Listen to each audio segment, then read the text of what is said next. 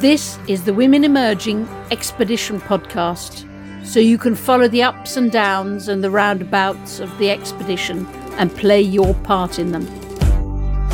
24 women started on the 28th of May 2022 on this virtual expedition that will take 9 months. We are women from across the world determined to find an approach to leadership that resonates with women. We'll be successful so that women the world over will be able to say, if that's leadership, I'm in. Welcome. This is the 12th podcast. It's the launch podcast. It's the launch. They started last week. I'm Julia Middleton, expedition leader. They set off last week, met for the first time, and now you've met them all too, because every single one of the 24 women have been interviewed in the last 11 episodes of the podcast. If you want to read about them all in profiles, go to the Women Emerging website. But perhaps more important, there are thousands of women who are following the expedition through the podcast. Long are gone the days when you followed an expedition with a map. Now it's with a podcast. And then thank you to many thousands who have also joined the private LinkedIn group or are following on Instagram or on Twitter or on Facebook or whatever social media platform you're on. It's fantastic to have so many followers. This first episode, it seems to me, you've got to hear, let's have all 24 women together. So all their voices are here in the next few minutes. They're telling you why this is the right moment for an expedition, why they're on it, and why you absolutely have to follow them as they follow their commitment over the 9 months to making this expedition about an approach to leadership that resonates with women. Work, and trying to persuade you to get loads more women to follow as well, to shout from the hilltops about this so that many more people get involved, so that more and more women say, if that's leadership, I'm in. But here's the 24. This is the right moment for the expedition because we are at a moment on this planet where we need new solutions. The way we have been operating as a society is not sustainable. We have very little time to make changes, and this is the moment. I think we've done the same thing over and over again for years and for centuries. And I think it's about time for a change leadership, for a new type of leadership that could take us out of the world that we found ourselves in. So much has happened in this world right now, and post-pandemic, I feel that if not now, then when? We've just come out of an incredibly difficult and also life-changing 2 years. I think it's time, after being locked up and isolated, to rediscover the world with new eyes. The leadership narrative in the world today needs some overhauling, some serious editing. It's been far too long of not celebrating female leadership. As women, we want to make sure we're side by side with men to create this new world. It's time we think about fixing our world instead of fixing ourselves and fixing girls and fixing women. I think it's a very good time for the expedition because more than ever, we need togetherness and also not only followers, we need music makers and life makers. I don't think there is a right time to do the expedition. I think all the time is the right time to do it because we cannot wait it for the condition to be ideal because they will never be. And that's exactly why we have to do it now. I'm on the expedition because we can't waste the crisis. And what we do in the next 2 years is going to set the trajectory for the next 10. Because we have the momentum. The examples are all there of incredible women, and the opportunity to learn has never been greater. I want to be inspired. I want to draw on the strength of women who are doing incredible things. And I think that there is a power that I've only ever experienced in groups of women feel it's the right time to really think about how collectively as a women leadership community we could find the formula. I'm on the expedition because I want to find a way of leadership that resonates not just with women, but with everyone. I'm on this expedition because there are many facets to the leadership of women, and I want to explore those with other women who come from very different cultural contexts to mine. Connecting women together and connecting women with different cultural and social background can change the world.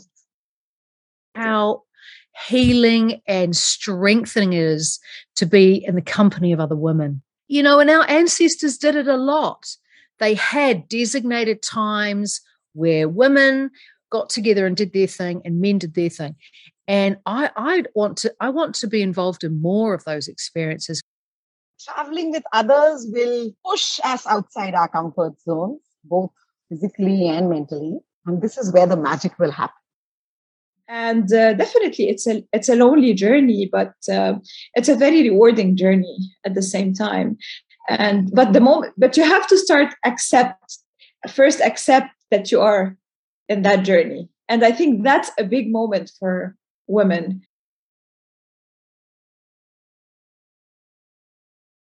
Please, please, please be a part of this, be a partner of this. As I always say, no man, no one person, no one country is an island. There's so much to learn from one another. There's so much of your engagement, of your wisdom that we need. There's no community without you, and collective knowledge is empowering. Ask your brothers and sisters along.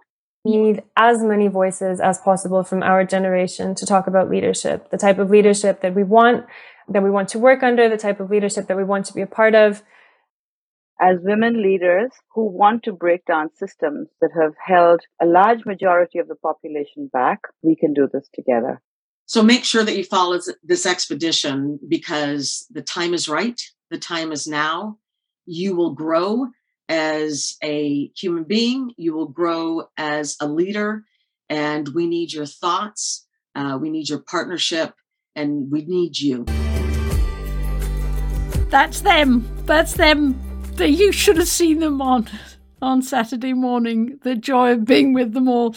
There was Hinamoa, who was lying in her bed at 4:30 in the morning in New Zealand, who was looking totally great. Totally sharp of mind. The only thing that revealed the time was the fact that she has a rather gruff voice.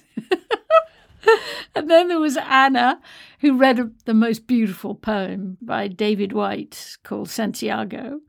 Then there were masses of women who wanted to plot out exactly what we're going to do on each meeting over the next few months, with me going, yeah, maybe, no, yeah.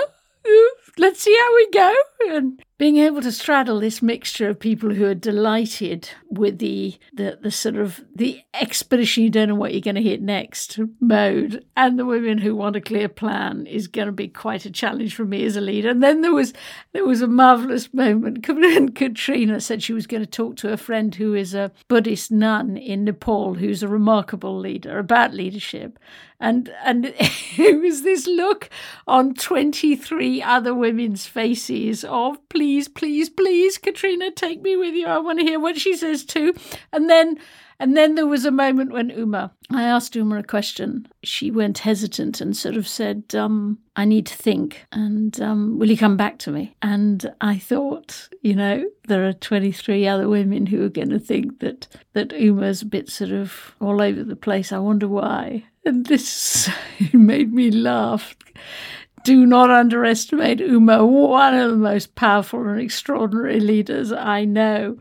She has to think because, unlike people like me, you just talk. Uma actually thinks before she talks. She was fantastic. And then there was Lissa, who, as you know, is our resident disruptor. Lissa is one of those people whom I want to impress. She's the kind of person I've always wanted to impress all my life. And it was funny because at the beginning when I talked to her about the expedition. I knew she was doing it because of curiosity, and then there was a sort of a period of amusement, and then definitely a period of skepticism. But now there's a sort of, ooh, this is great. So there's no doubt Lissa is, I'm in. And then the fact that everybody wants to explore such different facets of the same question. You know, it was a diverse group from the beginning, but the diverse agendas is completely fascinating. And then I suddenly spotted Andini, who was sort of on a corner of the screen looking unbelievably glamorous because she was at the Cannes Film Festival. The mere mixture, you should have been there. But then again, you will be there because I'm going to make sure you're all there as you listen to the podcast over the months. So who are the two women I'm going to interview on this launch podcast? One is Deepali and the other one is Jude. Deepali because Deepali has to be the person to interview, because right from the very moment the word expedition was used, she said, I'm in. I'm part of it. And she did it in a really practical way. She persuaded the Rockerfeller Foundation, where she is a leader, to offer us the use of Bellagio, that beautiful palace that's on Lake Como in Italy, that we can gather there in February 2023, all 24 women, and work there on our collection. It's an extraordinary, peaceful and elegant and happy place, a really extraordinary place where some great things have been launched over the years.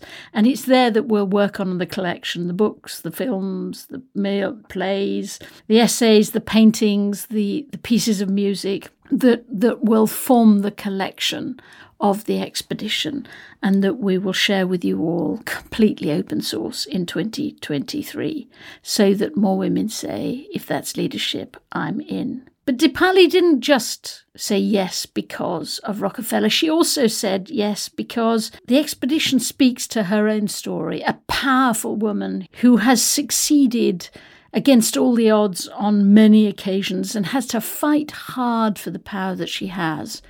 And I find her immensely inspiring. I mean, for me, Julia, I just feel very frustrated even now when I'm hearing the younger generation of women and hearing their experiences are no different from mine. And I thought surely in the last 3-4 decades, we had made progress, but we haven't made significant progress.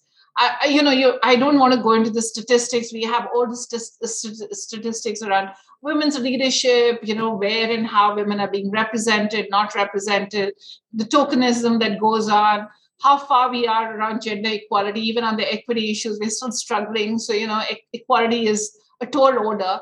So I think there's a real sense of urgency, Julia, for some of us, including myself. We just, like, the moment to act was decades ago, and we haven't still been able to act effectively to really change the trajectory. So most importantly, what COVID has exposed, the pandemic has exposed, is the inequities that we already knew. It's facing us front and center. We're looking at the climate crisis. Who's going to be most effective? It's going to be the vulnerable young girls, women.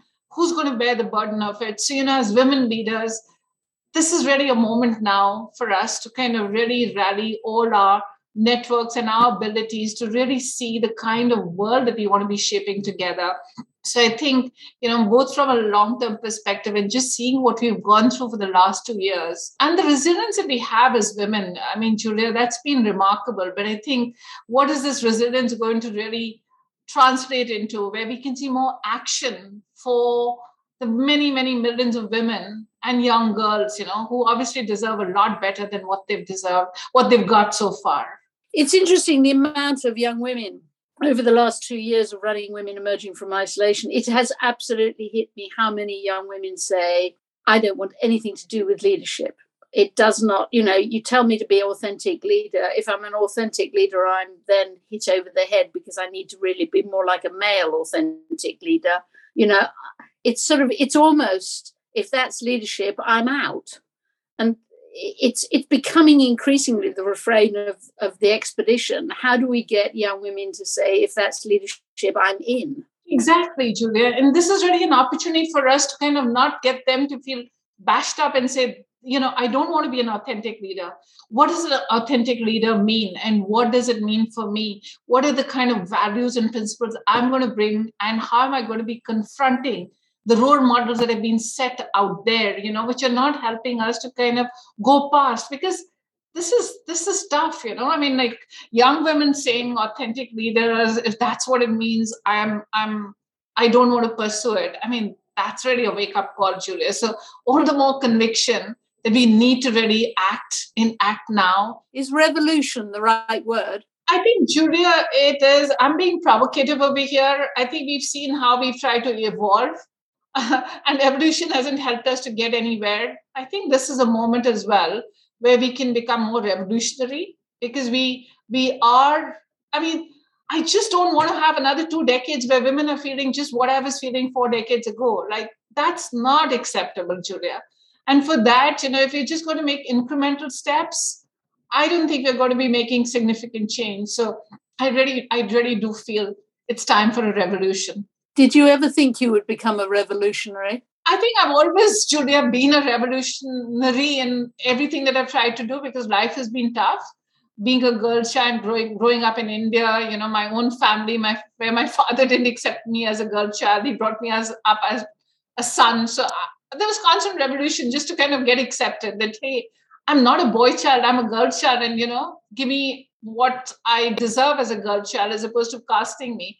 And then, my professional journey, where it was never a fair world out there. I had to constantly be proving myself. And, so I have been a revolutionary. And I think, Julia, every woman who's part of your expedition, all the 24 women in their own way are revolutionary women. When you look at tough journeys, I think it's weird, isn't it? Because that the tough journey has given you often humility and often resilience and often empathy.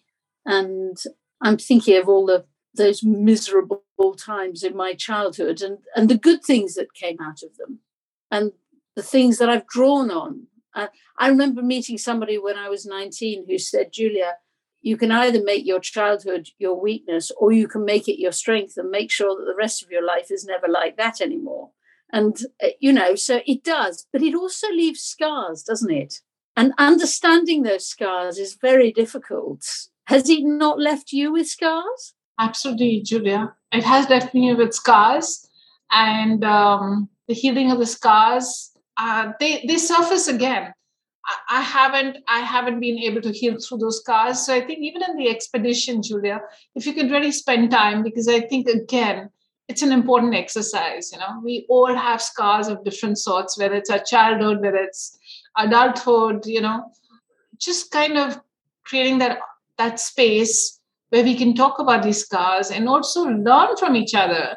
Because I think some of us have been able to probably overcome the scars, or kind of, some of us are still in the healing process, or some of us are still in pain from the scars, So I think that'll be an important exercise. And yes, there are moments when I do kind of go backwards, but, again, the perseverance in us, on one side, the humility, the resilience, and then, of course, being the revolutionary, where you have to be putting on that act of being very strong and, forceful and not aggressive, but assertive, etc. So it becomes counterintuitive to what you are, and you have to put on a lot of those things. So I think also, Julia, I constantly feel that, many a times I'm living in 2 different worlds. I have to adopt a particular style.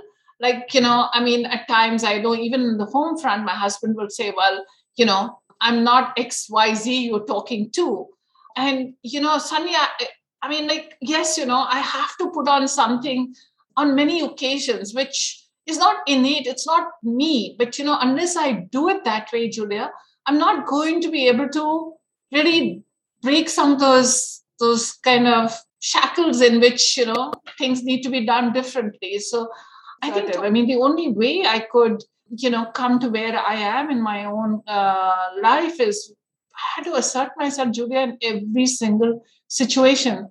Nothing really came easy for me and still doesn't come easy for me.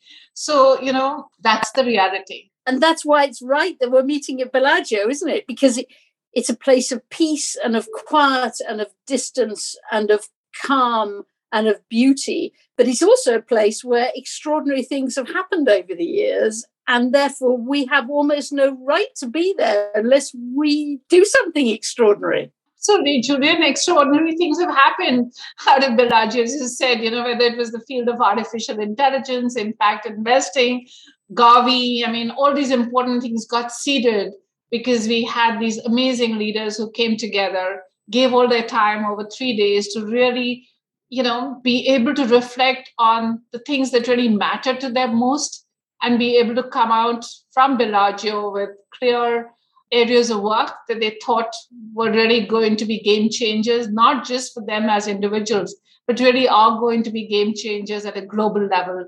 So I think, just in terms of expectations, Julia, and just by the set of women that you have, I'm pretty sure that, we are going to really have something extraordinary and spectacular. So there's a lot of aspirations that everyone has. Pressure, no pressure. The pressure is overwhelmingly on. But Julia, this is where women do so well, I mean, we constantly excel in everything that we do. We're constantly stretching ourselves, and I think this is a topic so close. We do that even for the most boring topics, we always give our very best. So for this, that is something so dear to each one's heart.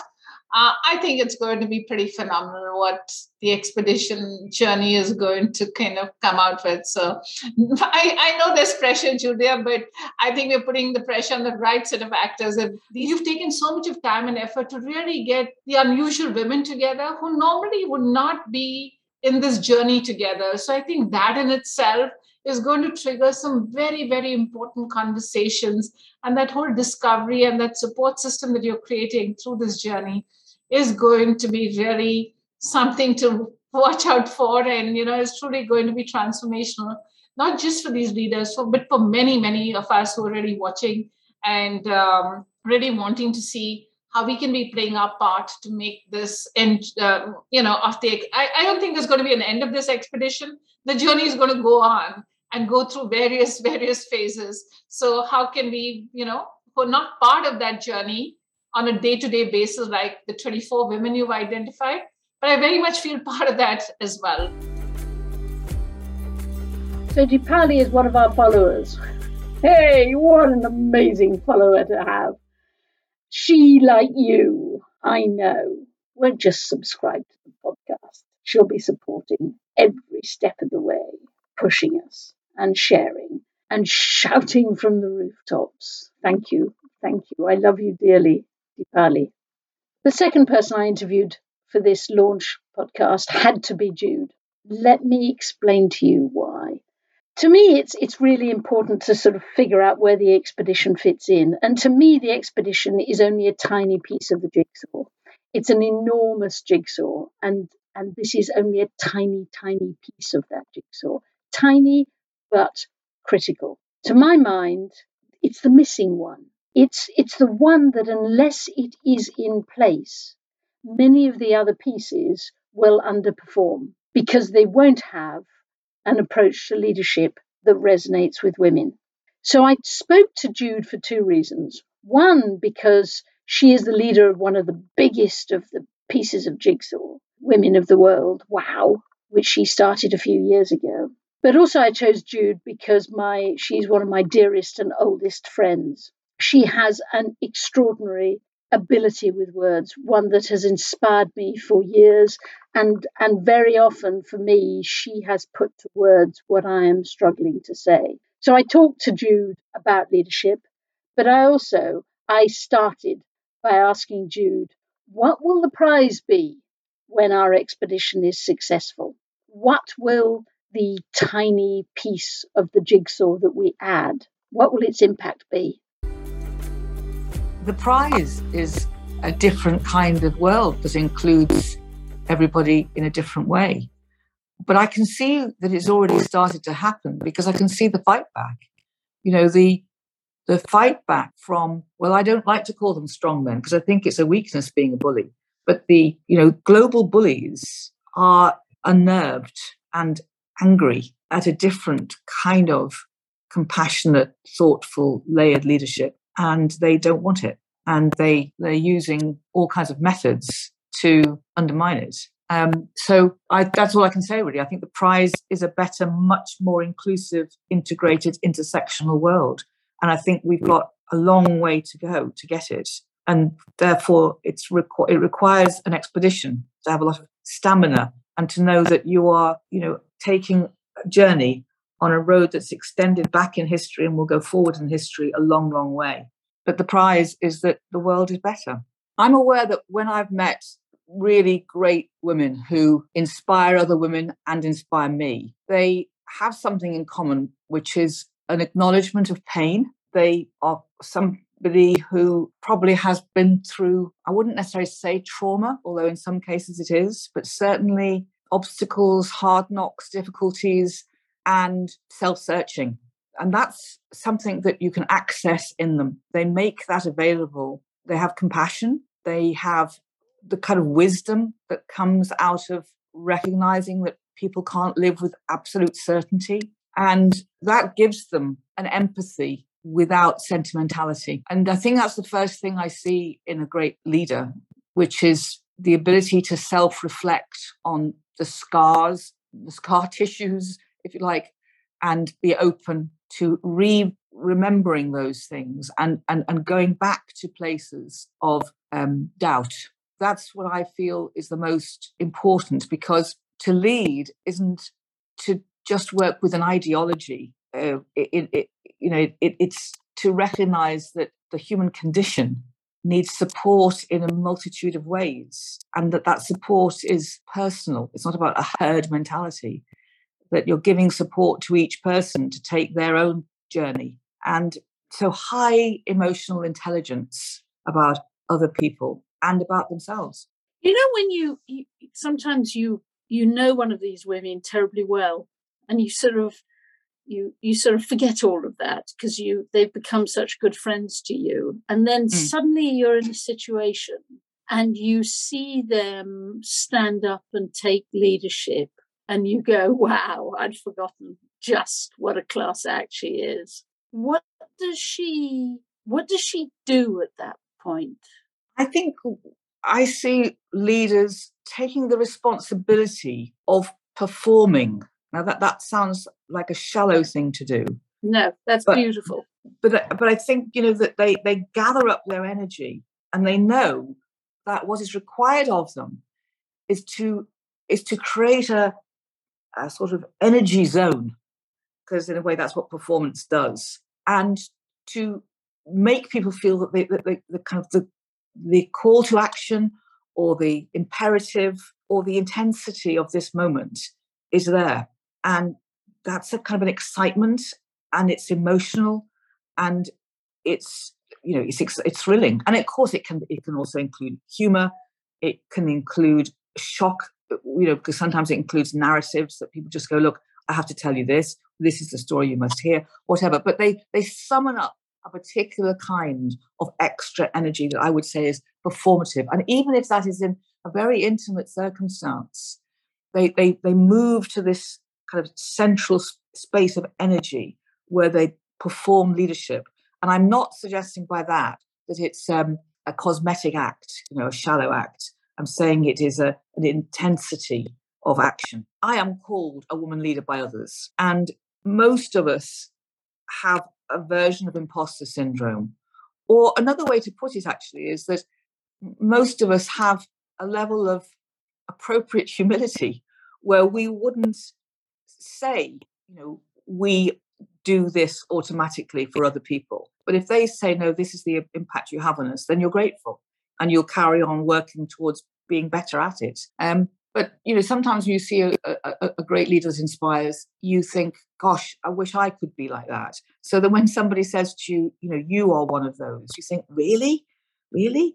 And I think that's a good thing, that you never fully own, a sense of being a great leader, even if other people urge you to believe you are one, because this essential quality of self-reflection and self-doubt in balance with confidence is a good thing, I think. But in terms of people feeling as if they are on their own journey to owning leadership and not shying away from it, because we need each other to be leaders, I think the most important thing is to look at all the areas in your reflection of yourself where you experience shame, whether it be over actions that you've done, over things that happened to you, who you are in terms of background, things that people want you to be ashamed about, or traditionally society has made people feel ashamed about, and own those as the big kernels of wisdom about injustice and bring them to the surface. Because, it's not like being good at your exams. It's not being a good orator. It's not being kind of a clever strategist. None of those things make you a leader. I think understanding the fear of being a human makes you a good leader, and the things that society has trained people, groomed people to be fearful about, so that they step away from power instead of owning it. I think these are the things that leaders need to concentrate on. And, it can be difficult. I mean, I remember, my daughter's a writer, and I'm trying to write at the moment a book about my experiences in the arts as a woman. And she said, you should write down the 10 things that you would be most frightened about people reading, and then start with them. And she's right, really, because, the urgency to find the real truth of your life and then allow that to be revealed is what gives other people the courage to own who they are too.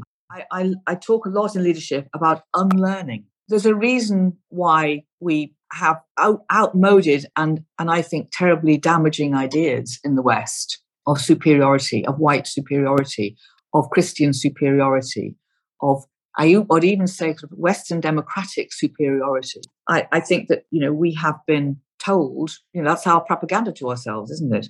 That we are superior. And it narrows down our own emotional intelligence, and it has a hugely damaging effect on other people. And we don't go into dialogue normally without a kind of sense that we need to just persuade somebody else that eventually they'll come around to what we think because we're right. And that's a kind of a tone that the West sets for the rest of the world. So, I think that the humility to start again is what we're talking about. It's not easy. How could it be? With this, again, there's just thousands of years of this. And then there's another ingredient as well. I think it's theology. It's the way that, and I would say that's an even tougher territory to deal with, which is that the way that theologies have been constructed and written have dominant ideas in them around the globe that create power structures and gender binaries, and that you have to come face to face with those written theologies and challenge them. And I think people find that incredibly hard to do because it feels heretical. But I don't see, unless one challenges those, I don't think we will take a really deep next step at a global level. How do you focus something on women without excluding men unhelpfully? Well, I think the reason why so much of my work and now your work is about women is because we haven't been given the opportunity to explore leadership, power, influence throughout history to an equal proportion as men. And I'm a white woman, so I've had more privilege than I would have had in these areas if I was a black woman or a woman of color or a disabled woman or a gay woman. So, a trans woman. I think that we are trying to allow people who have not had power to experience what power could look like